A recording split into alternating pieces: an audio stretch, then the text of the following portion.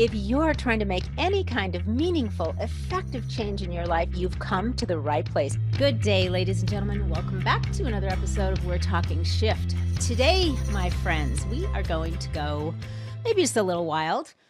Just stay tuned, and pretty soon that will make perfect sense to you. As always, throughout this episode, we are going to lay more health shift on you, and we're going to lay it on thick so that you can continue to up-level your health.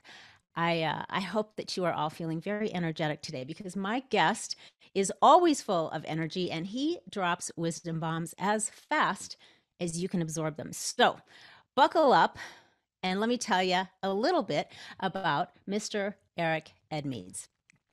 Eric is a massively successful entrepreneur and business coach. He is the creator of the Speaking Academy, which is one of the highest rated training programs in the world.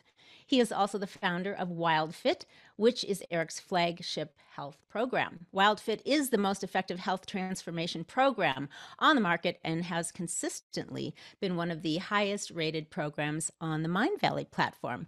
So without further ado, Eric, welcome to We're Talking Shift. Hey, Lori, really glad to be here. I'm excited.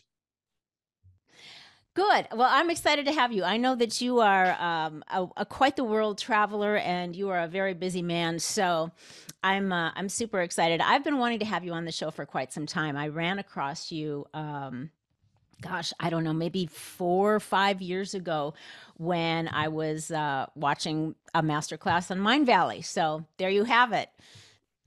A little history. That sounds cool.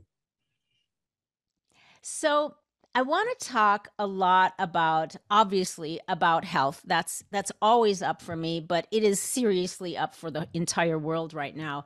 And I've been watching a lot of your posts recently on Twitter, especially. And I think very interesting. I think it would be fun to kick this off talking a little bit about sugar. I've talked about sugar in the past, and I'll tell you what, I don't know that people still, with all the information that's out there, I just don't think that people still get how fundamentally horrible this product that is in just about everything that people are consuming is for them, and how it's so foundational to so many health issues. I remember in about the mid 80s, when my children were babies, I read a book called Sugar Blues by William Duffy. I don't know if you ever heard of it, but that little book, Sugar Blues, changed my world. I completely shifted everything about health when I read that book. So it's really, it impacted my eating lifestyle so much. So for 35 years, that has been foundational in how I, fed my family, how I feed myself. And so it's just always been up for me. And you recently put out a pretty lengthy and very compelling post about sugar that, of course, got my attention. It really spells out a lot of the factors that most people are unaware of. And I think it would be fun to touch on them.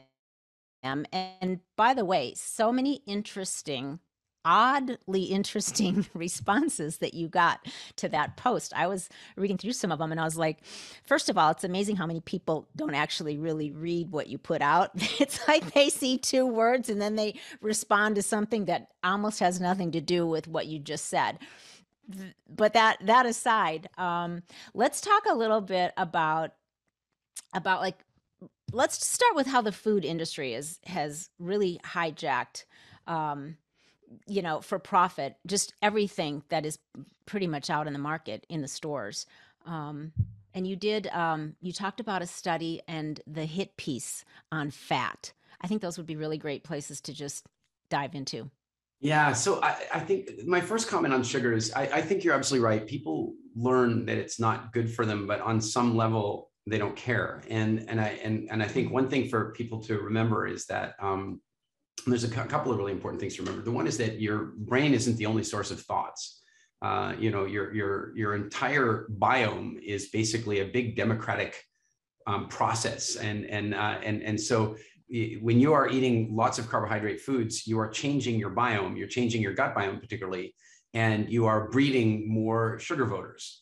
And so the more carbs you're eating, the more craves you're stimulating. And so you can take somebody who's very like carb addicted and you can tell them all the stuff and they can know it and they can understand it and they can intellectualize it. But at the end of the day, the population is going to vote and it's going to keep voting for sugar until something radical really changes. And the food industry knows that. They know that, and of course they use sugar to boost their profitability. They use it very effectively. It's addictive. It triggers cravings. It stimulates appetite. So it's brilliant if you think about it. I mean, I don't think there's any one single evil person working in the food industry. I think that capitalism and food production don't really marry well together. You know, and I'm a capitalist. Yeah. I just don't think that they marry well. In the same way that capitalism and pharmaceutical development isn't really ideal in a lot of ways. So, so I think there's that. But the particular tweet that I wrote, which is funny, I don't really, I pay more attention to Facebook and Instagram. But this last year during the pandemic, I started messing around on Twitter, and that thing that I wrote was by far the most popular thing I've ever written on Twitter. But you're right, the replies were all over the place. And generally when I'm on social media, I gauge, I never write thinking, oh, I'm going to lose followers or I'm going to gain followers. I don't care. I'm just sharing what I'm sharing and so on. But the one thing I do notice is that if I have people attack me from both extreme ends of the position, I'm very happy. I'm very encouraged by that. And, you touched a nerve. Yeah, exactly. And you've touched a nerve and you've triggered the extremists. And you know, one of my little silly favorite pocket expressions is that if you can't see the extremists at both ends, then you are one. And you know, because you should be able to see them off to your left and off to your right. And if you can't, then there's a problem. So that post triggered a lot of people because, of course, what you ended up with is the post, for example, mentioned that if you ate properly, then you'd have a more robust immune system. So, of course, the pro-vaxxer people attacked me and said, you're talking about anti-vax. But then in another place, it says that if you are going to get vaccinated, then you need to have the proper nutrition to make sure your vaccine works. And so now the anti-vaxxer people are hating on me and all this stuff.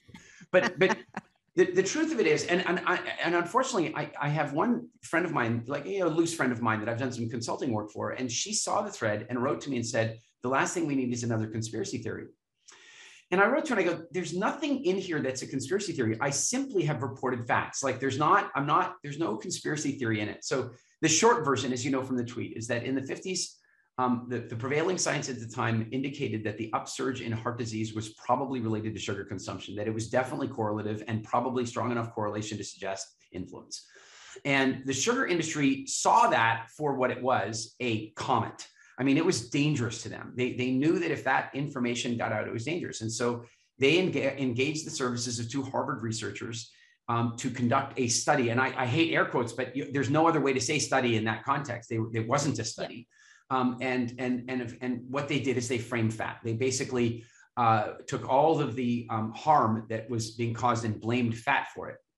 And the part that I love most about that tweet series that I did was that there's a direct quote in there from a guy named Haas, who was the president at the time of the Sugar Growers Association. And he was speaking at the Beet Growers Association conference.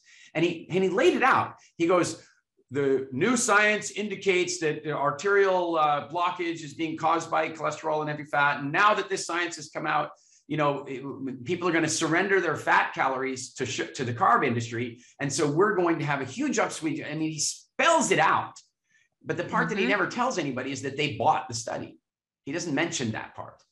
And of course, you know, we're now living with two really important and dangerous legacies as a result of that. A huge upswing in sugar intake. Sugar intake at the turn of the 18th, as we went into the 1800s, was at about 4 pounds per American. By the turn of the 1900s, it was 40 pounds per American. And now it is 154 pounds per American. And no one American notices that happening because it happens slowly across the generations.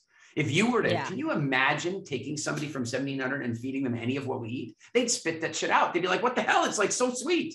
But equally, can you imagine taking somebody from today and taking them back to 1700 and having them eat that food? They'd be like, it would have no flavor to them because their taste buds have been so bombarded.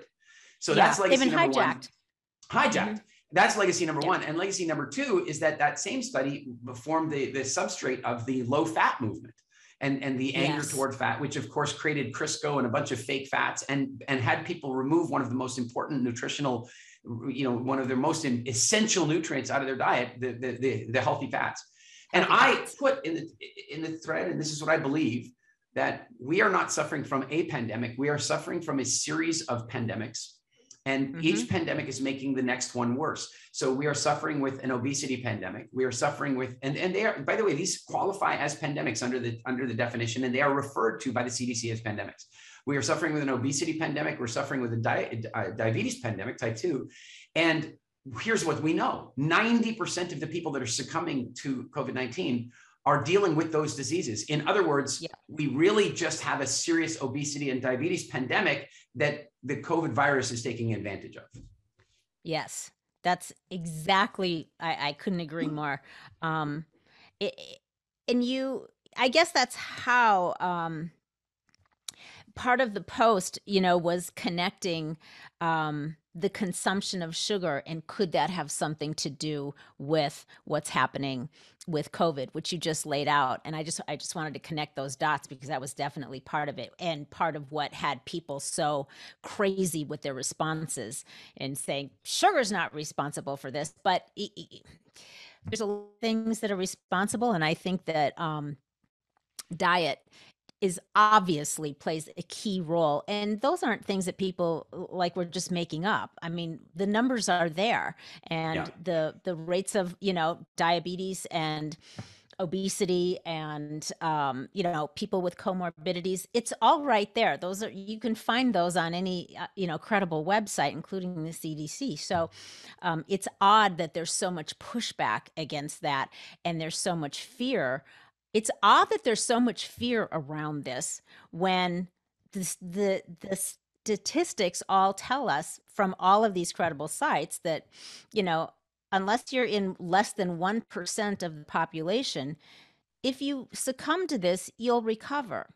You'll be maybe uncomfortable to some degree, depending on, certain factors, but you're going to be okay. So it's such a hot button topic. And I think people have been whipped into such a state of frenzy and fear that some sense of logic and common sense just isn't factoring into a lot of people's willingness to consider what's going on and what they can do for themselves to, manage and navigate through this weird phase that we're in.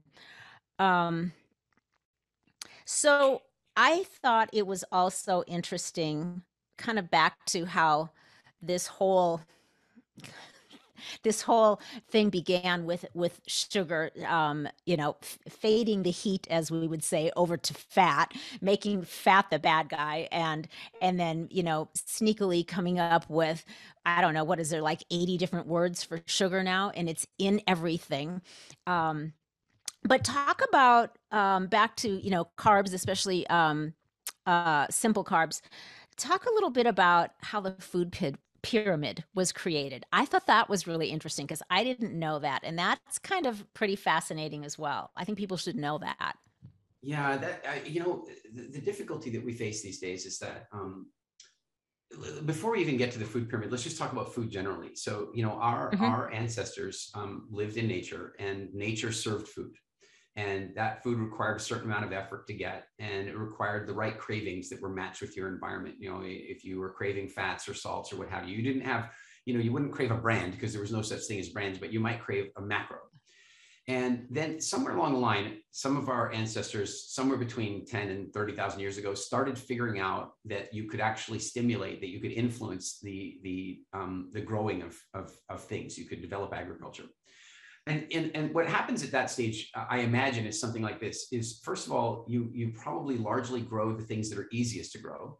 Of course, there are some crops that don't grow very well. And then also, likely, you probably grow things based on flavor. You grow things that you enjoy, right? And before this, enjoyment was much healthier, because the fact is that your pleasure senses were a match with the environment. So, if you ate something and enjoyed it, it was likely good for you. And if you had a craving for something, it's likely because your body was actually asking for that thing.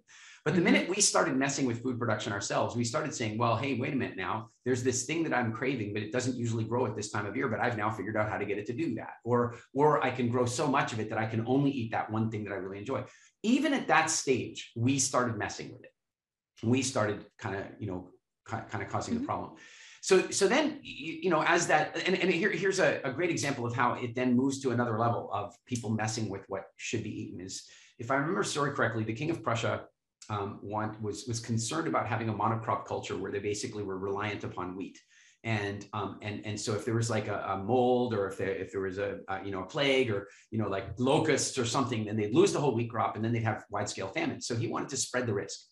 So he'd heard about these things called potatoes that Sir Walter Raleigh had brought back some 400 years ago. And he's like, we should try to bring the potatoes in. But the funny thing about potatoes is nobody actually likes them. Like, there are a few people who kind of think they like potatoes, but the truth is they like potatoes as a delivery mechanism for salt, sugars, cream, fat, butter. Right. Potatoes by themselves are not particularly enjoyable, especially raw. Boring. So like they tofu. couldn't get people to do it. And so the king was like, well, shit, how do we get people to do it? So basically what he did is he had outside the castle walls a compound constructed with guard towers and bad fences. And they planted huge potato crops and put armed guards up in there. And then he instructed the guards, don't stop people unless they're obvious. Like, if they come right past the guard tower, stop them. But if they go in the gap between them where you reasonably didn't see them, then let them in. And of course, now the people are like, ooh, what's the king got? What's the king got? Now, before this, they're trying to foist potatoes on people. Nobody wants them. But now they're like, the king's food. Now people are sneaking in and stealing them and planting their own crops, and potatoes become a thing. So food has been subject to manipulation from the minute we started controlling it ourselves. And then the minute we started controlling it ourselves, our taste buds betrayed us, and then economics began to betray us. So when you get to something like the food pyramid, first you have to talk about the 4 food groups. Like, how did the 4 food groups get created? They're ridiculous. They make no sense. They have no basis in evolutionary biology. But Kellogg's, he liked them a lot. He liked them a lot because they bought space onto the plate for grains that didn't really exist before. And so, now you've got industry influencing these things, and basically the same thing. I can't remember her name just now, but they hired a woman. I've written about it, and I just can't, it's slipping my memory for the moment. They hired this woman to come in and revise the food recommendations in America. And she goes through this whole process, and then it has to get handed off for review. But of course, who do they have review it? They have the USDA review it, which is basically the farmers. They have the food producers review this thing, and they take her recommendations and turn them upside down. So she had a pyramid, but they turned the pyramid upside down based on her recommendations. And when she saw this, she said some 30 years ago, if you do this, you are going to cause a widespread epidemic of obesity and diabetes. And of course, that's exactly what happened. Yeah.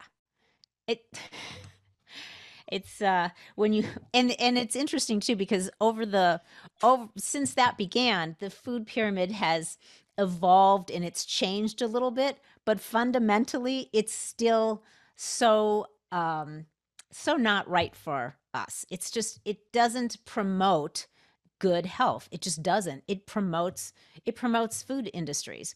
And that not necessarily is what is the best for us.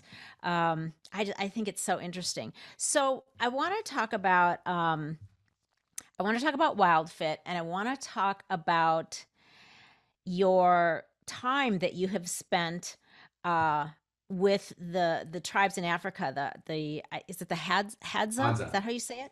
Hadza. Yeah.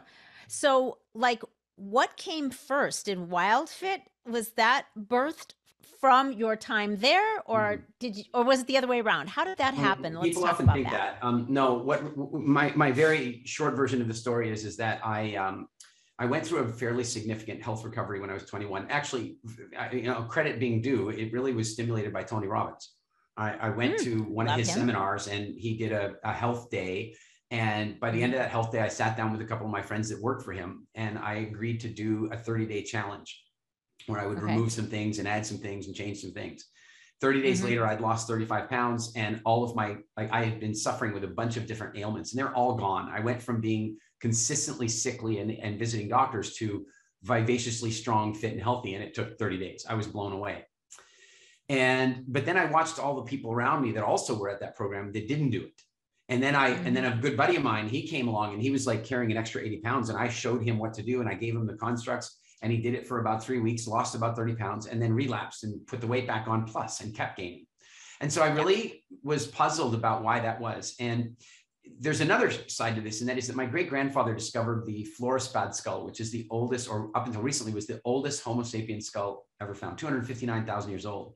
And so ever since I was a child, I'd had this very deep curiosity about what life must have been like for Florisbad man. Like what was life like on a day? When did they get fire? What was food like?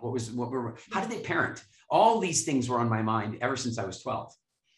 And then when this food transition happened and I had this other curiosity from my childhood, I read an article by a guy named S. Boyd Eaton, and he, in about 85, he wrote an article that suggested that there was an evolved diet, that humans should have an evolved diet. That was the catalyst for me. Incidentally, it was the same article that gave Loren Cordain the impetus to come up with the concept of the paleo diet. Same article.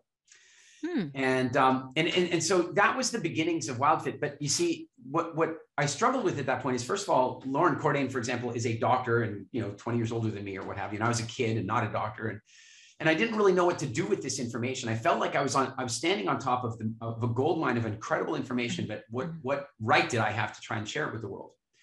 And also I started looking at books that were available, and I realized like they don't work. In fact, I had this realization that if ever a diet book had ever worked, there wouldn't be any more. Like it would be done. But the fact is that they don't. And so I started trying to write a book, but then I was like, I don't want to just write another book. I want to figure out a way to actually help people. And the way that happened was about 10 years ago. I was teaching business. I had toured, funny enough, in full circle, I got invited to teach business at Tony Robbins seminars. It was the weirdest circle completion. And here I am, touring around with him. And that gave way to me being invited to do a lot of business lecturing around the world. And then a lot of my business clients would say, how do you live like this? How do you have all this energy? How do you not get sick? How do you not do jet lag? And that's when I started teaching it again. But again, I got frustrated by this. And that is, and I'm sure you've seen this a lot, we all have, here's what you need to do to fix the pain you're in. But then they don't do it. Right. Some basic changes. Just do this stuff and everything will be different. And then they don't do it. Here's why sugar is lethal and terrible and bad. And then they keep eating it.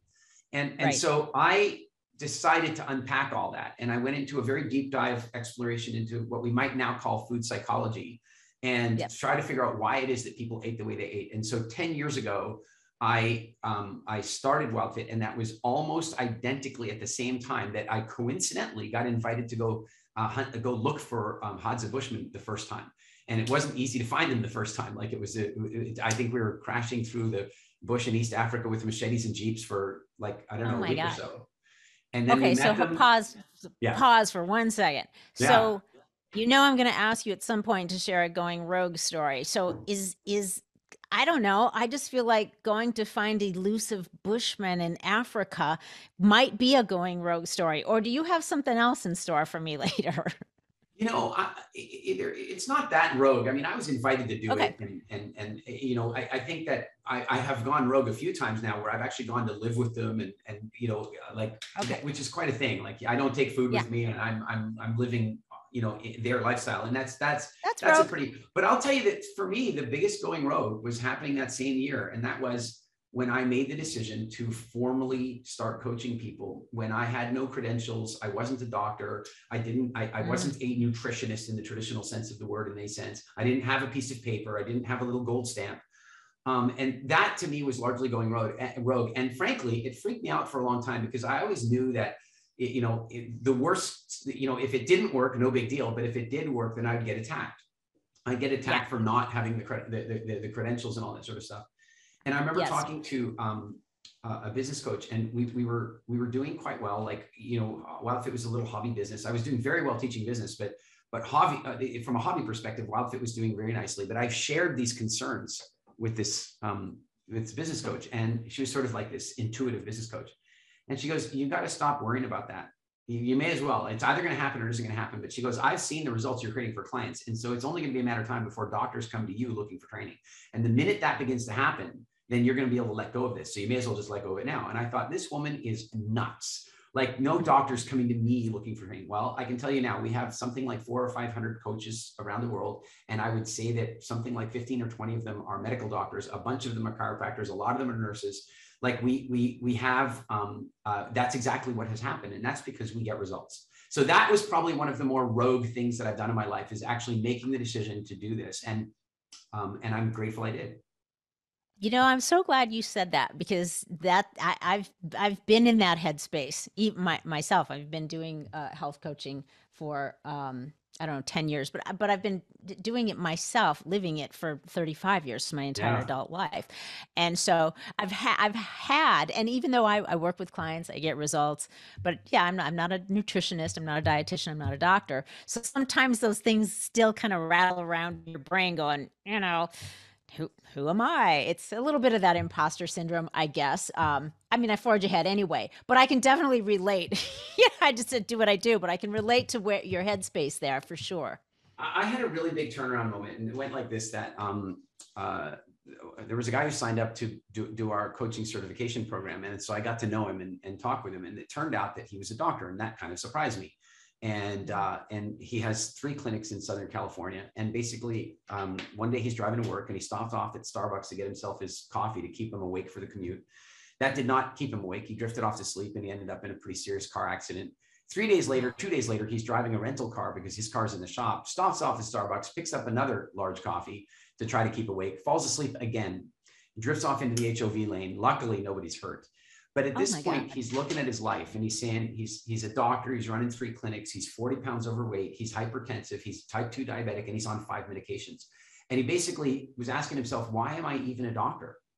And he went to the internet that night, and he went to go talk to Dr. Google or something. But whatever happened, he ended up at one of my master classes with Mindvalley. And he watched the master class and he said, something about this makes sense.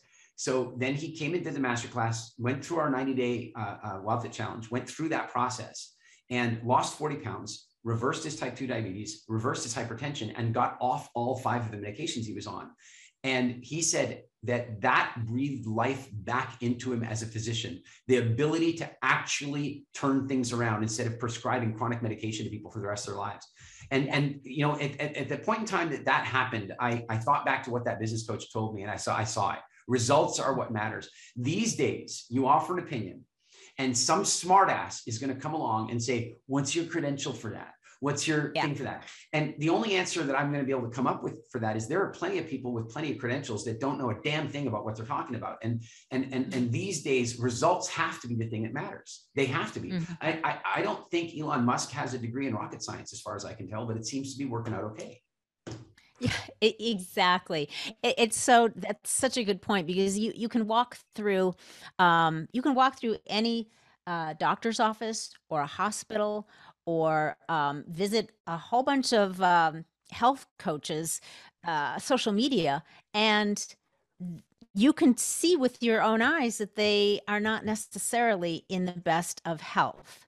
And you can see when you walk through the hospital that the staff, that they're not in good health. It's obvious. So, you know, all you have to do is look around and then decide who are you going to take health advice or guidance from. Yeah. And I think to your point, and I'm sure this is a massive part of your program, if you don't get people focused on their mental diet, whatever they start putting in their mouth is not going to have any long-term effect, which is why, you know, diets can't work. If you don't change what's going on up here in your head and your mental diet, the physical diet is only going to go so far, and it's not likely to remain successful, and you will revert back to what you've always done. So interesting. It is one of the ways that we describe that to people is that any diet that's predicated on your use, on your long-term use of willpower, is destined to fail. And the reason is that, and it's funny because now there's this whole thing, willpower doesn't work. Absolutely, willpower works, but it's a muscle that is targeted for a very specific purpose. And Yeah. the best example I can give you for this is willpower is the very thing that you use to hold your breath. Say, for example, if you're diving, you use willpower to hold your breath. You can use the willpower, but there will come a moment where the body will override the willpower because it believes that it needs to. And your body will do that even if you're underwater. It will force you to take an inward breath, even if you're underwater. So when people go on a diet using willpower, at some point, especially if they're doing some ridiculous calorie restriction rubbish, they're going to end up feeling like they're starving. Their body is going to take over and take an inward breath, in this case of a bird or something. But that willpower dieting model it has done more damage than I could measure. Mm-hmm. I agree. It's not a solution. What do you think then about why for WildFit, for your program, why is it so successful? Why are your completion rates so high? What makes your program, without, obviously giving away things you don't want to give away, but what can you tell us about? Yeah. There are a number of things, and we don't have time to go through them all, but I'll give you some really good examples. The one has to do with a general ethos that I have about teaching that is different than the average teacher. The average teacher believes that it is on the student's shoulders to learn. The average teacher believes that it's the student's responsibility to learn. And I watched my upbringing and going through school, and I saw that I had a few teachers that took a different view, and their view was to make the information sticky, that they would do everything they could to do that. So when I design programs, I'm always trying to design a program so that it pulls you through it. So you've I'm sure at some point in time had to read a book where you had to push your eyes down the page, and then you've pushed your eyes across like 3 sentences, and then you realize you didn't even see them, right? Right. It's awful. On the other hand, I'm sure you've also read a book where you would skip meals for it, like it's pulling you through. Yeah. Yes. So our programs are designed to feel like that. So we don't ever have somebody going, oh shit, I forgot to watch my next video. They're like looking forward to the next video. In fact, there's a bit of a running thing in our culture, in our community, where they get to the end of the program and the final, every week, I'm like, see you next week, see you next week. And the final video, I go, and I won't see you next week. And people literally write to the help desk crying. They're like, oh, I want my video every week. So engaging content, that's a very big, engaging, delivering content. That's a big part of it. We are competing with Netflix, TikTok, Facebook. We're competing with all of this attention grabbing. So that means that if we're going to deliver effectively, we have to be better than them. We have to deliver the content in a way that it's just they're not going to get lured off to some other cheap dopamine rush. They're going to stay. Right. That's a big part of it. Another part of it is that there are some very big misconceptions about the way diet works around seasonality. People, even like people with tons of nutritional training, don't really understand that our ancestors evolved not only to survive seasonal fluctuation in nature, but to utilize them. And so each of the seasons that our ancestors went through, not only did we involve very specific psychological and physiological traits to get through those seasons, we also took advantage of those seasons in a very opportunistic kind of way. A good example, an extreme example, would be something like the season of winter, which wasn't snow and ice. It was sub-Saharan winter. It meant dry. It meant drought. It meant no water. It meant no food. It meant fasting. And so what's really fascinating is these days there's all this conversation about sugar and burning fat or burning sugar and all blah blah blah. But we also burn protein. And this is generally by most fitness trainers seen as a bad thing. Oh, you don't want to burn your protein. You're working hard to create those muscles. You don't want to burn the protein. The body's smarter than that. And the best example I have for this is that if you and I were trapped in an old manor in Northern Europe and it was minus 35 outside, and then the furnace died, the temperature of the manor is slowly going down. We're down to zero. Now the water in the pipes is frozen. It's now minus 10. We're going to die. So what are we going to do? We're going to light a fire. First, we're going to build the firewood. We're going to burn the firewood. Call that the sugar and the fat. We're going to burn it. But when we run out of firewood, we're going to start burning the furniture, aren't we? But we're not going to go grab grandma's grand piano first. We're going to grab all the old broken stuff, the old picnic table that nobody ever used. We're going to burn that first. And the body does the same thing in what's called autophagy, right? When you go into that fasting state, the body burns protein and it looks for the old, useless, broken, diseased proteins and burns them. But look at the average person living, say, in America. they will never experience autophagy. They won't ever go through that. And so guess what? They're building up a huge levels of toxicity. So that's another reason, is that we guide people through those seasonal understandings. So it's not simply what to eat and what not to eat, but it's also recognizing that there's a pattern around that. And then the last piece, and I know this is long, but the last piece is there are some very important biochemical, psychological considerations. And I've got tons of them, but I'll just give you maybe one of the best. When you give somebody a rule and you say, you cannot have this, do not have this. Well, the rebel inside them wants to break that rule. It wants to break that rule. And traditionally what happens is they break that rule, they eat that thing, and then you shame them for it, or they shame themselves for it. But one way or the other, they feel shame. They failed. Shame is what we call a craving trigger. So shame leads to food. Shame and guilt both lead to food. If somebody has too much shame, they will drug themselves with food to get rid of the shame. So shaming somebody for making a mistake is just a terribly bad idea. So instead, what we want to do is recognize that when you say you can't have this thing, that here's what happens biochemically. Ooh, she says I can't have it. Lori says I can't have it. Lori says I can't have it. Lori says I can't have it. I'm having it anyway. I'm going to have it anyway. I deserve it. And this whole rebellion kicks up inside the body, which produces very nice chemicals, dopamine and serotonin. And you start feeling, you may as well be taking a little shot of ecstasy. Now, the trouble is, because you've got these ecstatic drugs in your system, the food will actually taste better than it really is. It will actually taste better than it really is. And so now you'll eat it and it will taste better than it really is, which will anchor to the emotional state that you were having before you. And you've now stepped off into the world of food addiction or lack of control. And so by understanding those mechanisms and helping people through them, creating consciousness for them, the best way I can describe this is that I'm sure you're familiar with Zumba. Yes. So one of my good friends is one of the founders of Zumba. He became a good friend because he did WildFit as a client. And after he got onto my calendar, when you founded $1 billion fitness brand, it's pretty easy apparently to get on my calendar. I found out he's on my calendar. Wow. And so he goes, Eric, you are about to do to the diet industry what we did to the fitness industry, and I want to help you do it. And I said, what do you mean? And he goes, well, everybody's out there trying to find a diet they can stick to. When you've created a series of principles that stick to them, it doesn't take any effort. It doesn't. He goes, you know. And so a couple of months later, we're having a brainstorm about what we stand for as a brand. And he's like, Harley Davidson stands for rebellion and Coca-Cola alleges to stand for happiness. I would argue that point. But he says, what does WildFit stand for? And I said, freedom. And we talked about that. And he goes, that's a big word. That's a really big word to try to own. Like, it's a big, big word. And I go, well, it's what we are. The next morning, we're in a 5-star resort in Jamaica. And we're sitting having breakfast. And this guy walks out of the buffet, walks up, and he recognizes me. And it's so funny when people recognize you, from YouTube or something, they always want to remind you who you are. Oh my God, you're Eric Edmeades. I'm like, oh, thank you. Right. I appreciate the reminder.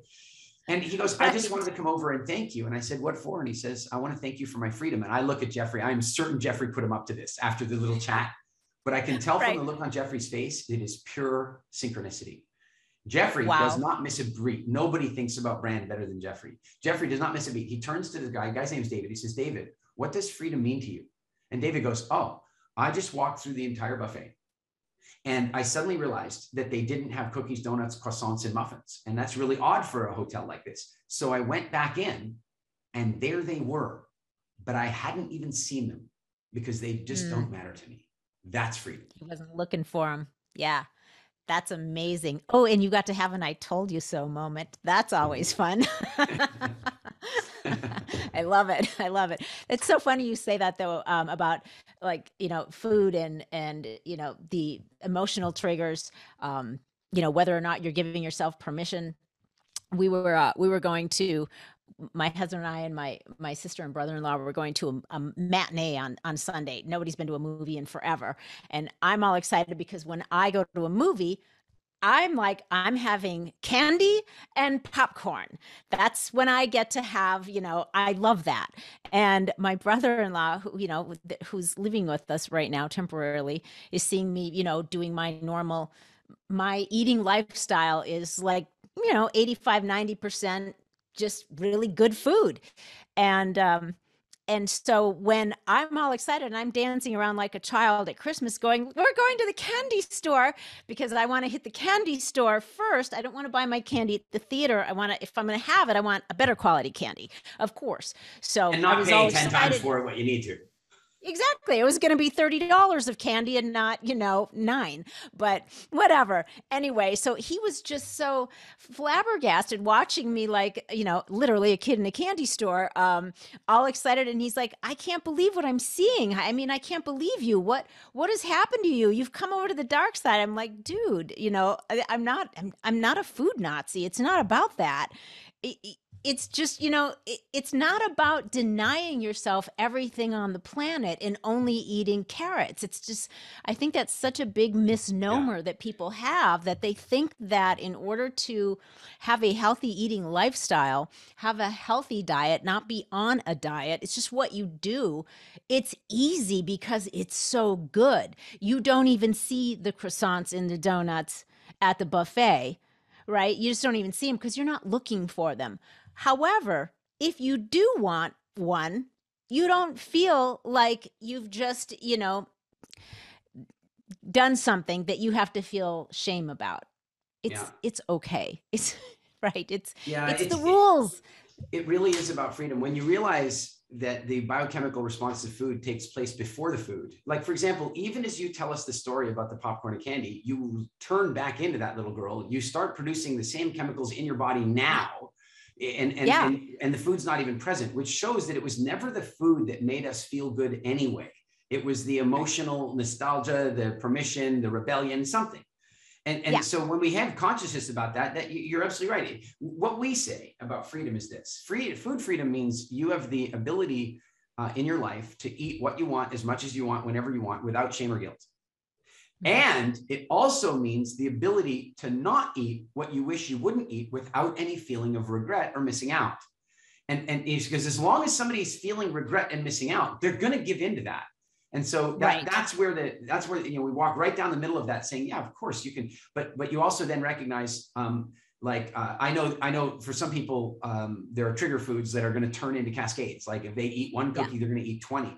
And when you start to learn that identity about yourself, it's like, okay, so I know where I can express my freedom and where I would give away my freedom to do this. Right. That's a great way to put it, giving away your freedom. Because if you don't have control, then you're not free. No. It's got control of you. It's so interesting. What do you mean? I heard you talking, I don't remember what I was watching, but I heard you talking about your theory called the evolution gap. Yeah, I'm writing about that extensively at the moment. Oh, okay. Tell us a little snippet. The evolution gap is it's just a fancy way of saying that I believe that evolution is a very slow process. Natural evolution by natural selection is a very, very slow process. We are 5 or 6 million years in the making. It doesn't happen quickly. Sapiens only really came about, say, 250 or 300,000 years ago. And so it's taken a long time to get us here. Evolution is a very slow thing. And evolution generally happens in relationship with the environment because of natural selection. So for example, somebody evolves through random mutation, evolves a trait. And if the natural environment accepts that trait as advantageous, then that trait will end up getting passed on and become part of the species over time. But it'll take many generations for that to happen. Mm-hmm. Now, Richard Dawkins, he wrote The Selfish Gene and some other fabulous books about evolution and the God delusion and all that. He's an intellectual and very much today's Darwin. And he invented a term, and the term was called a meme. He was the guy who created the word meme. And when he created the word meme, it was meant to be a metaphor representing ideas or concepts in the social structure as a genetic, like as a gene. So basically saying an idea is born, and that idea is either going to live or die based on natural selection. And here's an ironic thing, a sort of ironic twist, I suppose. And that is that many of the people in his world shot this idea down, the science of memology, and basically, said it was pseudoscience, and it was a bad example, right? They didn't like it. But what's really crazy is the word meme is now fully accepted into our world.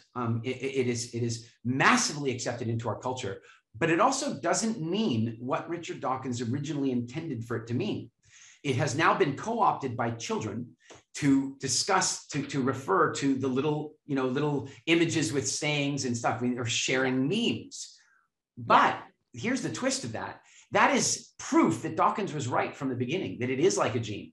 It mutates, and if the mutation is adopted, then it will change into a new species in a sense. And so the evolution gap accepts that a gene change kind of works like this. An animal's born, it has a mutation. If that mutation is advantageous, that animal might have a breeding advantage and will pass that gene on to the next generation. And then that might have 4 children, and then those 4 children pass it on to another 3 children. And it's going to take thousands of years for that genetic mutation to make its way through the population, thousands of years. But a meme is different. I can, for example, figure out the bow and arrow, and I can tell my brother about it. And then he can tell his friend about it, and they can tell their friend about it. And so my meme can spread across the entire human race in my generation and then go to the next generation. So that means that what would take thousands of years genetically can happen in years, in a very short number of years, mimetically. So that's the evolution gap. The evolution gap is that our pace of change, of our social change, our technological change, has accelerated so quickly that it's outpaced our genetic evolution. And as a consequence, we are now living in a structure, in a technological structure, in a social structure, in a food delivery structure that is not a match with our genetics. And almost all, I would put to you, that almost all of the pain and suffering and anxiety and stress that's suffered by humans today stems from that. All right, everyone, we are out of time for today, so we're going to wrap it up. Make sure to check back next week and listen to part 2 with Eric Edmeades. So for today, thank you all for hanging out with us. Please make sure to give us a rating and review. That always inspires other people to listen to all of the good shift being shared here. Make sure you subscribe so you don't miss any future episodes. And on that note, stay feisty, my friends. Stay healthy and go make some epic shift happen in your lives. You too, Gary V.